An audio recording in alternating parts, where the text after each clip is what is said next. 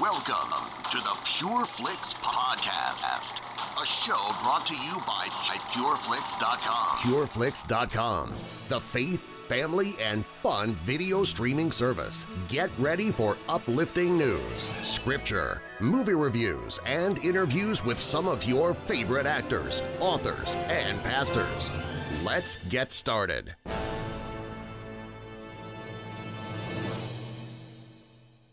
Hey, what's going on? It's Billy Hollowell, and welcome to the Pure Flix Podcast. We are heading into another weekend in the middle of really what I think has been a crazy time for so many of us. And listen, I want to actually ask you guys, if you have a prayer request, if you have something that you need, we actually, if you're listening to this show on Anchor, I know a lot of you listen on Apple Podcasts and other platforms, but if you're on anchor.fm/PureFlix Podcast, you can actually leave me a voicemail. You can send a voicemail into the show, and we won't share that. But if you have prayer requests, things you want to be prayed for, I will be praying for you. I'll pass it on to our team, and we will pray for you. I want to open it up to that because I think a lot of us are facing really difficult circumstances and situations right now, and it's important for us to be there for one another. So I want to open that up. Again, go to anchor.fm/PureFlix Podcast. Click on sending a voicemail. You'll be able to send a voicemail to the show here. And also send voicemails. Let us know what you think about the show. What do you want to see? What do you want to hear? What are some of the things you're looking for in the Pure Flix Podcast? This is for you guys. That's why we do this. And so I would love to hear what guests you want to hear from, what kinds of segments you want on the show. And so I just wanted to open that up to you. I also want to let you know, if you're looking for things to read and things to do, head on over to offers.pureflix.com. There is a ton of great content over there, devotionals, things for your kids. We also have the PureFlix Insider blog. It's over at insider.pureflix.com. And we've got daily Bible verse lists, inspirational stories, a lot of content that is free over there to just get you into the positive mindset that I think we all really need right now. So check that out. And with that being said, I hope everyone listening is doing well. I am here in New York, and it's been a crazy time. You know, I'm just like you guys, a lot of you who have kids. I'm homeschooling my kids with my wife while I'm working, and it's crazy. There's a lot going on right now for all of us, and we're all in this together, and we've got to have hope and know that there is a God there who loves us, who cares for us deeply, and we can turn to him when it feels overwhelming or when we're stressed out, or if we have, I know there are job losses going on right now. There are people who are really struggling, and that may be you right now. So I just... You know, I opened the show up last time with a prayer, and I actually want to do that again. I want to open this show up with a prayer, so I'm just going to do that right now. I don't normally do this on the show, but I think it's incredibly important, and then we're going to dive right into the guest we have today. Dear Lord, we just thank you. We know that we have so much to be grateful for, despite the fact that so much is happening right now, and just help us to focus on those areas of gratitude, the areas where there are clear blessings you've given us, and it's so easy to look past those things when we're frustrated and stressed out and in pain, Lord. And we just ask that you would heal this country and this world, that you would stop this virus, Lord, that you would guide us to help others to find reasonable, positive, good ways that we can be there for one another, that we can support one another, Lord. We pray for peace in a time where there isn't a lot of peace in many people's hearts. We pray for just kindness, that we would treat one another despite the frustrations, the lines at Costco and other stores, the other pieces of chaos, the other elements of chaos that we're experiencing, that you would guide us through that with grace, Lord. And we just pray for an end to this and a return to normal life, and for the healing for those who are sick right now, and anybody listening who has lost a job, Lord. We just pray that you would help them to find employment, that you would sustain people who are fearful right now because they don't know where they're going to get money for basic things, Lord. And we know that you are there for us and that you love us deeply. In the name of your Son, Jesus, we pray. Amen.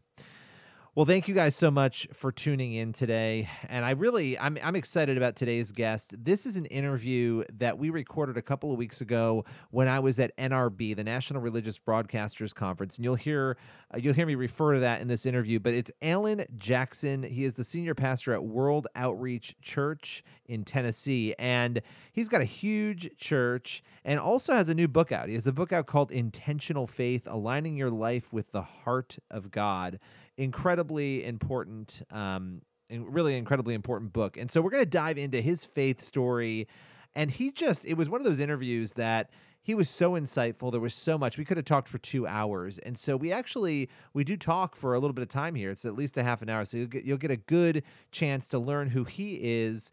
And I asked him everything from how do we engage in politics to how do we live in intentional faith. So right now I'm going to welcome Alan Jackson to the show.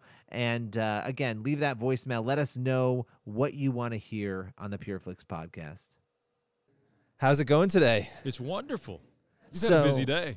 Well, that's the thing about NRB. It starts out and you're like, I can manage this. This is going to be easy. And then by the end of the day, you're like, what just happened to me? This was crazy. It sounded good 2 weeks ago when you built the schedule. It sounded good when you signed up for it. And then at the end, you're like, and then you forget, and next year you come back and you just do it all over again. Yes. So you have a 15,000 member church. That is incredible to me. So tell me about the history of the church. How did the church start? Well, I prefer to start with I'm a pastor, and the numbers that follow that are secondary. I love that. Church is a people initiative, and I have to think about them as one at a time or one family at a time. And it's a church plant. I grew up in church. We were Methodist, and when I was 7 years old, my mom was diagnosed with cancer and told she had 6 months to live. Wow. And the pastor came to visit, and at that particular time, he didn't believe in heaven or hell. So it's possible to be in church and not be a Christ follower. I'm sure there are people in our congregation that are not, so I'm not throwing rocks at anybody. But my folks got on a plane to fly to Mayo Clinic for radical surgery, and my mom prayed a little prayer, before I die, let me know the truth, thinking, that the God would say be Jewish or Baptist or Catholic, so she could tell her sons, I've got 2 brothers. And when they got to Mayo Clinic for the examination, they had x-ray films with all the tumors and masses. The doctors came in and said, we can't find your cancer. Go home and raise your babies. What? So first of all, how did that happen? I have like 10 questions right now. And the first one is, how did that happen? But the second is, how did she react to that? Because that's an unbelievable thing to hear when you thought your life was going to end. That's a great question. And the truth is, my dad was graduating from veterinary school at the University of Missouri, and we moved to Miami 6 weeks later for him to go to work on the thoroughbred tracks. And my mom said, I won't go back to church. If the pastors don't believe in heaven or hell, God did something for me. So it's not the reaction you might have expected. But my dad had a Sunday school teacher that was an airline pilot, and he was born again. And my parents went by his house after church one day, and at his dining room table, they accepted Jesus as Lord of their lives. Oh, wow. And the temperature in the home went down so much that in about 6 weeks, I walked in one day and said, what happened to you all? You're just like trying to figure out who are these people. The home changed. Right. It was a tense place, BC. And so they told me, they said, we asked Jesus into our hearts. And so my parents became Christians, and my brothers and I became Christians. So the reaction to that really was, her initial reaction was, I don't have any room any longer for pretense. I'm looking for authentic. So she knew it was a miracle that she had experienced. She did. In fact, she tells me, she was washing dishes one day just when all this was happening, after she was healed. And she said she heard a voice that said, you asked to know the truth before you died. And she said, yes, I did. She was washing dishes. And it said, I'm the way, the truth, and the life. And she didn't know where it was. She went and got a Bible and found the verse in John. Wow. So if you ask me what the impact on my life today or the congregation is, I believe God can. And you can fill in the blank. God can heal a pagan, because we were pagans. It isn't that we earn blessings or miracles. I've had good friends that died early. Not every prayer I pray gets answered. Not everybody gets healed. It's not that neat and clean. Well, and that can be a toxic belief in some Christian circles that, you just didn't pray enough. That's why you're dying of cancer. Or your faith's too small. Right, yeah. Or you didn't comb your hair the right way. Exactly, yeah. And so I'm not suggesting that, but it doesn't drive me away from the truth. Sure. People say, I don't believe in miracles. I go, you don't have to. I have one. He can do it, and he does do it, right? It just might not always happen the way that, because there's a plan that we can't see sometimes. You'll never reduce God to a formula or a cookie cutter. He's not a vending machine where you do these 3 things and you get this out. He is sovereign over our lives. But it brought that notion, and it's in the DNA of our congregation, that God can. Not foolishness or that God will move in the lives of people who you think are the least deserving because we were the least deserving. Well, and the thing that's really crazy about your mom's story is just to kind of go back to show me the truth before I die. You've been given 6 months. You think you're going to die. So you're not thinking I'm going to be healed. You're thinking show me the truth because I'm going to die, right? That my life is going to end and I want to know what the truth is. And so Absolutely. the end result of that is a healing, which you would not have expected. It's really kind of an incredible story that she got the unexpected. Not only did she get the truth, she got time to live that truth out. And She did. That's amazing. Absolutely. And she's still here. Oh, she's so. Yeah, oh, my wow. parents are still Wow, alive. that's amazing. So we're still chasing them around. That is amazing. I can't keep up. That's so amazing. So, at what point? So you become a Christian. Your parents become a Christian. You and your brothers become a Christian. At what point do you think I'm going to be a pastor? How does that happen? That happened reluctant. My spiritual formation did not take place within an organized church. You know, I knelt on the kitchen floor of my parents' home and became a Christian. I was baptized in the Atlantic Ocean. So my spiritual formation was outside of the boundaries of traditional religious establishment. So I was in college on my way to medical school. I'd want to be a doctor forever. My dad was a vet. I liked medicine. And I began to be increasingly uncomfortable with that. You know, yes, I wanted to help people, but I also wanted the salary and the prestige and the respect, the independence. And I hear God beginning to invite me towards something else. And I didn't like ministers, because this was 40 years ago. Pastors wore black robes and they looked like they ate green persimmons, and I like to laugh and have fun and be a human, right? Yes, yeah. And I thought, I can't do that. And I was in my junior year on my way, and I was trying to be a Christian. I was doing my best. I didn't have it all together, but I was in that window. And I remember the day I was on a lunch break, and I heard in the inside of me, God say, "You can go." And I knew exactly what he meant. I knew my ticket to med school just got punched, and he had signed off. And for the first time in my whole life, it frightened me because I'd never one time asked him what he had for me. And so I began very gently to say, what do you have for me? And I was very reluctant. I didn't like church. I didn't really like Christians all that much. And I realize now it's because there wasn't that much Jesus in me. I was more comfortable with pagans because I was more pagan than I was Jesus. But you bring up a good point too of, I was going to start to ask God. I feel like a lot of us, even in the church, we just do things that we want to do. We go towards something we want to do, and we don't remember to ask whether we should be doing that or not. Because there's a whole lot of famous people out there who have done what they want to do, and they're doing terrible things, some of them, and yet they're wealthy. They have everything they could ever want. They have fame. But yet they're completely not anywhere where they should be. And there's poor people or people who don't have a lot of resources who are exactly maybe where they're supposed to be. And I don't want people to misunderstand what I'm saying there, but I think you understand what I'm saying. And I think you're partially right. They're wealthy and they have a lot of things, but they don't have everything they want. Right. There's still a huge hole of discontent in there. They think they have. Money and fame does not make you at peace and fulfilled. Yeah. And so I think what I began to hear was what Jesus told us to pray. Your kingdom come and your will be done. Up until that point in my life, I wanted God to do my will. I didn't want to be blatantly immoral. I just wanted God to be busy about fulfilling my dreams. And so what flipped was I began to very carefully, cautiously say, God, I'll do your will. And I didn't know what that meant because it certainly felt like I was forfeiting a lot of control, and it felt like I was stepping into the darkness. But I began a journey. And what I really learned through that was you can be as intentional following God as I had been intentional in building a medical diagnosis, because I knew how to do that. I'd done it since I was a little boy, following around behind a vet.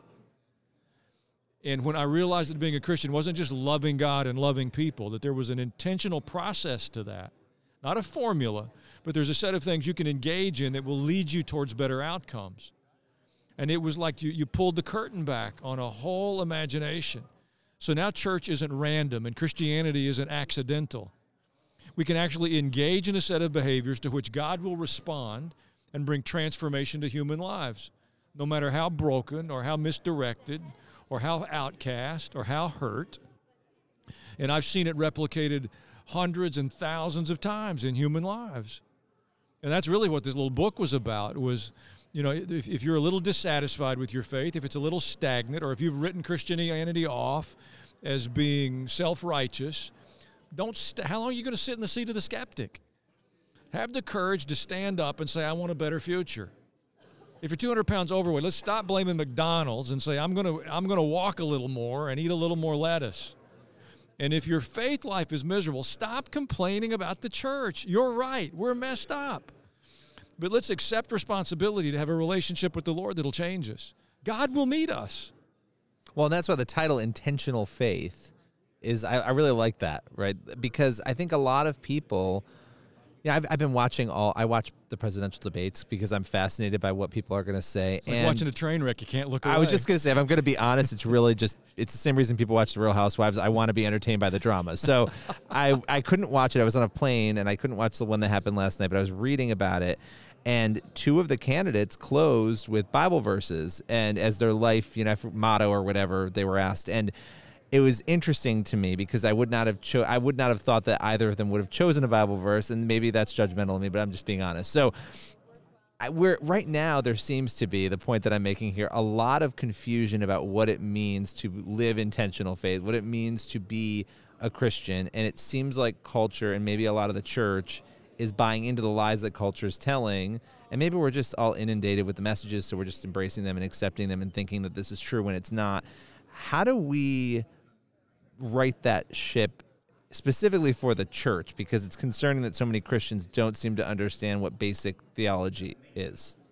That's a lot, but I'll just throw that to you. Well, there's a menu of things there. Yes, I know. And you open the politics, so let me step there, and then I'll come back to the book. If good. I opened it up to see what you would do. So, okay, go. I'll good. I'm good with it. Jesus told the parable about two brothers that their father gave them instructions, and one said, yes, I will, and he didn't. And one said, no, I won't, but he did.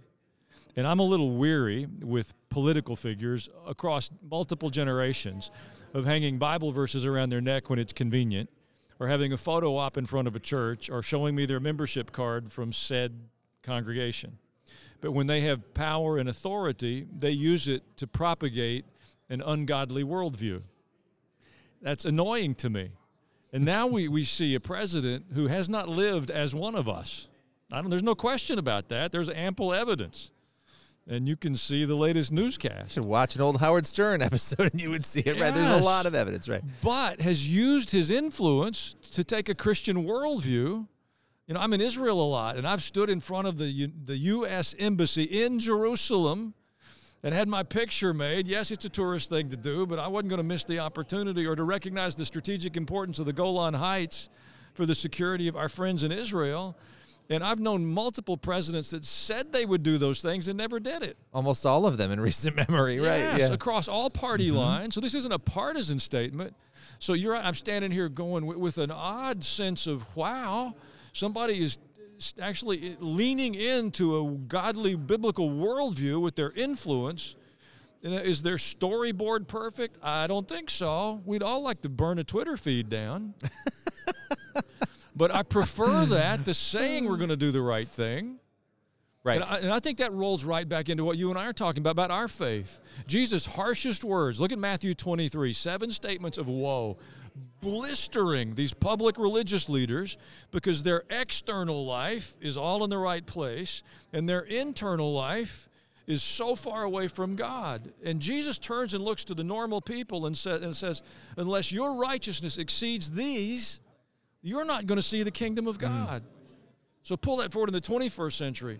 I don't think sitting in church on Sunday makes you a Christ follower. No. Any more than me sitting in the gym Monday through Friday makes me an Olympic athlete. I wish that were true. Amen, for me. brother. Yeah. And so what do we do with faith? Yeah. I give you one of the things we talk about in the book, but I've lived it out in the congregation now for several years. Read your Bible. Not randomly, not casually, systematically, intentionally. Let's read through it this year. 15 minutes a day. You can read through your Bible in a year if you read slowly. You can't, maybe you can't imagine how few people have ever done that. Oh, I can. Yeah. That say they're Christians. Right. Now that's awkward. Well, it creates a cluelessness about what's in it. That's the other problem, and you're relying on only what, and thank God for good pastors like you. You're relying on what a pastor is telling you about it. You're not experiencing God speaking to you through it because you're not reading it, so you don't even know what's in it. And the truth, there are days I read it and I don't understand it. And I got a lot of education in the background. I mean, the words are hard to pronounce. The places aren't always familiar. Especially I mean, in who the Old names their Testament, kid let's be Nebuchadnezzar? honest, right? He had to be in high school before he could spell his name.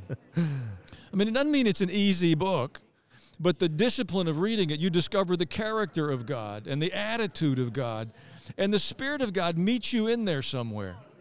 I've done it with thousands of people now, and it's transformational. So the whole point, we're building 100 Days of Faith to go along with the book. If you'll read the book, just go to the website, and I'll walk with you for 100 Days of Faith. So it's like I'm going to sit down with you every morning, have a cup of coffee, and say, okay, let's take day 2 down off the shelf of this. We can do it. It's like getting a workout partner if you're going to go to the gym for 30 days. It's a whole lot easier if you've got a commitment to meet somebody else to do it. And it is. We all know the right thing. You know, most of us want to lose 5 pounds. And we got some clue. I need less calories and more exercise. But we want a simple way to do it. But I want a book or a pill or an injection or a late-night cream that I got off television. And we're that way with our faith. And so the book isn't dynamic in the sense that it's some breakthrough idea that I found buried under a rock in Montana. I've taken the simple truths of Scripture that I've observed as best practices in the lives of people, and I'm just saying to a new group of friends, let's go do this together. I've been doing this with people for a while now. And God meets you along the way, and that is so fun to watch. Now Absolutely. Our faith's not some burdensome thing I have to do for an hour on Sunday. Do I have to go this week? And now I look forward to God in the midst of my day. It makes my relationships better, how I do business better, how I'm hanging out with my friends better. That's exciting to me. Now, you have done some work with My Faith Votes. You've done some videos for them now, and I love them. They're great. And it's interesting right now, talking about Trump and politics and where we are. There seems to be, and I keep saying I'm going to write an op-ed about this. I just haven't done it. The discussion about a vote, right? This importance of a vote.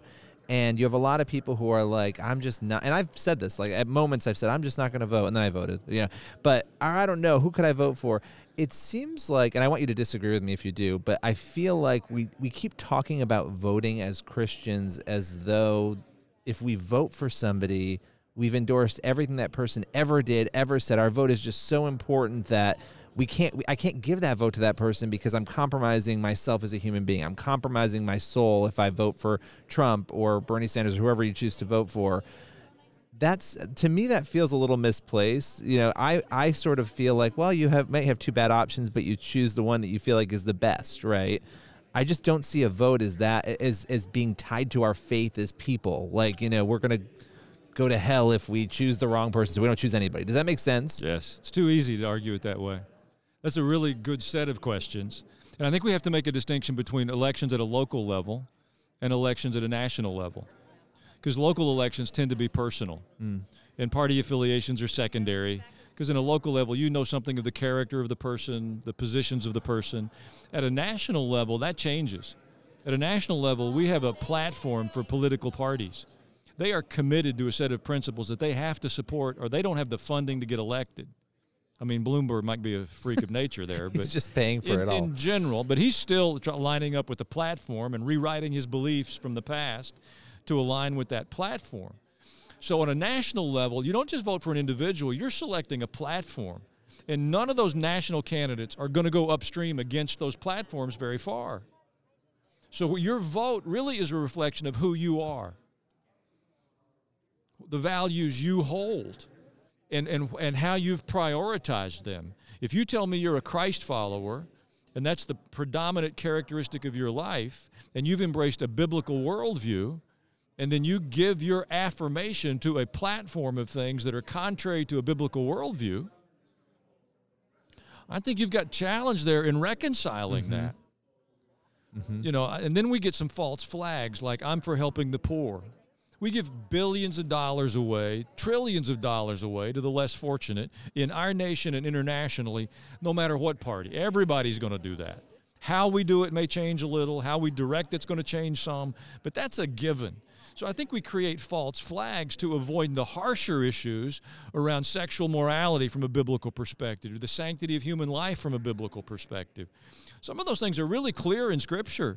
And you got to do the equivalent of some spiritual gymnastics to get around those. So I think for the Christian, there's some differences on the level of the politics you're engaged in, but when we look at it at that national level, we got to own the biblical worldview and who does what they say. Right. If you tell me you're going to work for my worldview, I'm going to watch. And if you don't, I'm going to oppose you. Right. I don't care what label you wear. And it may be that you have one person who you may have two bad. A lot of people felt 2016 was two bad options, and so you had to look and you had to say, well, which one aligns more? And part of me is wondered if it's a pride issue when you say, and I've been there before, so I could say this, when you say, well, I just can't choose either. Like, it's like, is your vote is it almost like a worship of a vote, that you're worshiping a vote when you say, my vote is just so important. I can't give it over to, Donald Trump because he sent some mean tweets, right? Or I can't give it to Hillary if that's what you believe, I don't know. But I think Christians are incredibly inconsistent. To be completely honest, I think we're dishonest. I think we're idolaters, and we put other priorities in front of our Jesus. So we hyphenate our lives. I'm a Southern American, or I'm a something American. And our Jesus priorities, because if we take 2016, we had legitimate, Bible-believing, born-again people in that candidate pool, yes. And we didn't support them. It's crazy. If the evangelicals had gathered around them, they would have been elected. We did not support them. It's remarkable. And then we get to because I know some of those people personally. And they're better preachers than I am, and their life lines up with it really well. And then we get to these final two choices, and we're going, well, I don't like any of them. I'm like, you didn't like it when you had the choice down here. Right. So to me, it isn't that simple. We've got to get some alignment. Those votes reflect far more about my heart than they do the heart of the candidate. Because candidates, Charlie Daniels is a friend, the country music singer. Yeah. He did a song years ago called Long-Haired Country Boy. I think that's the right song. But in it, he said, a drunkard wants another drink of wine, and a politician wants a vote. And I promise you, professional politicians want votes. And enough Christians stand up and say, I'll vote for this. We'll have multiple choices for a Christian worldview because politicians want to vote. Absolutely. And it's the inconsistency in our lives, and we're pointing our fingers at politicians. No politician is going to fix the ills that face America. The ills that face America is a heart problem, and we have to have a change in the hearts of those of us that live on Main Street in small-town America. If we'll begin to align ourselves again with a godly worldview and a biblical worldview, this is a representative form of government. We'll have multiple leaders to choose from that reflect our worldview, in my opinion. And I think that's so true. How do you think Christians should react in a culture? Because we know the culture's changing. It's changing very fast. And every day I feel like I see something where I'm like, what is happening? And why is that happening? And that wouldn't have happened a year ago. Why is that happening now? How are we to live our faith out in a time when doing so is more difficult than it has been, at least in our lifetimes? That's a good question. Well, I think it's requiring a new response from us. That old definition of insanity is doing the same thing I've always done and expecting a different outcome. What we've been doing has not worked. I smile a bit because my life coincides with the worship renewal and some of the things that we have seen, larger churches, and yet the influence of Christianity has declined more precipitously than any time in the last 100 years. So I don't think it's appropriate for us to thump our chest and say, look at what we've done.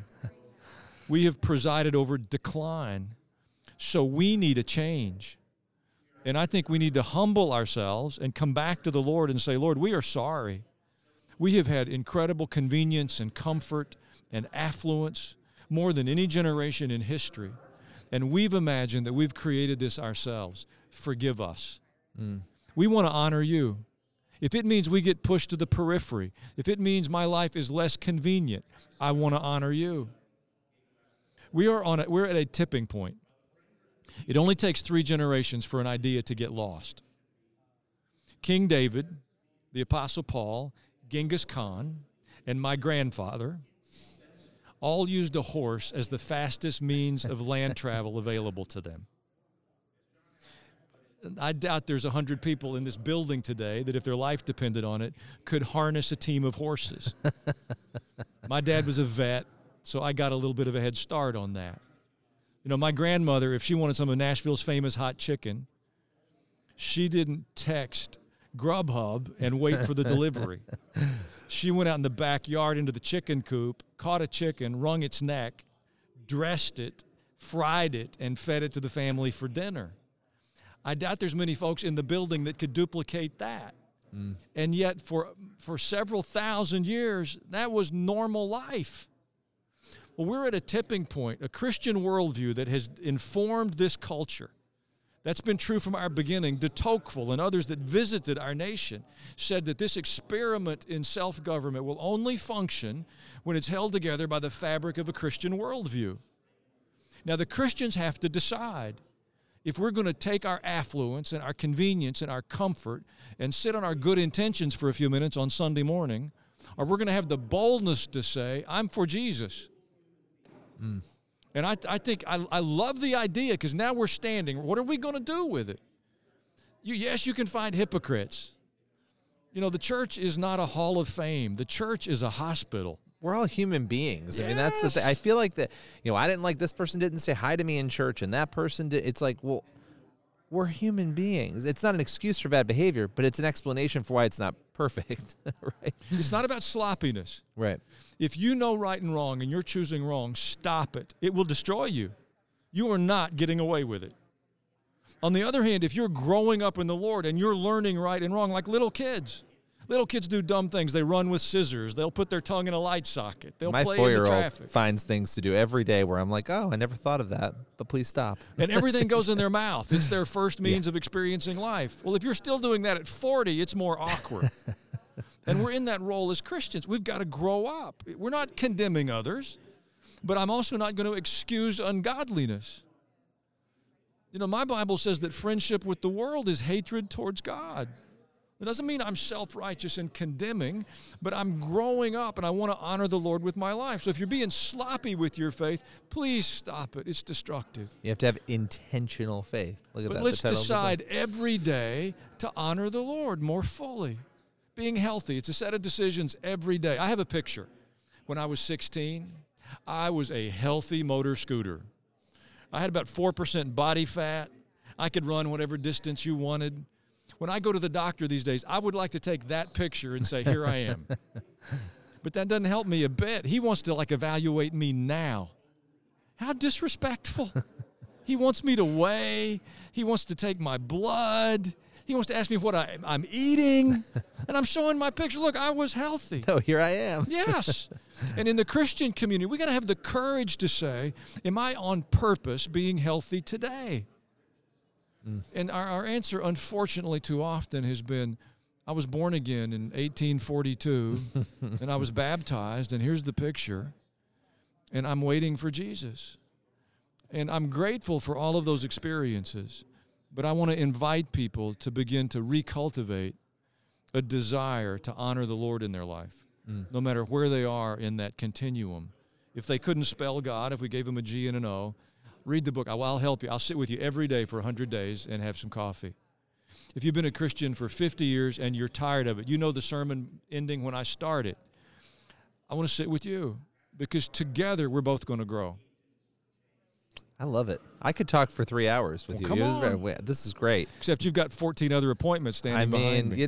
This is how it works here at this conference. So let me get it. It's not you. It's not me. It's you. It's not exactly. Yes. It's not you. It's me. I love it. I love it. Well, you have a great personality too, right? This has been I Face think made for radio. These are the conversations we need to be having, though. I mean, this is the stuff people need to be talking about. I feel like there's not enough honesty, and you look at millennials and Generation Z. And I'm an elderly millennial, so I'm 36, but I'm almost aging out of it. But it's exactly so elderly.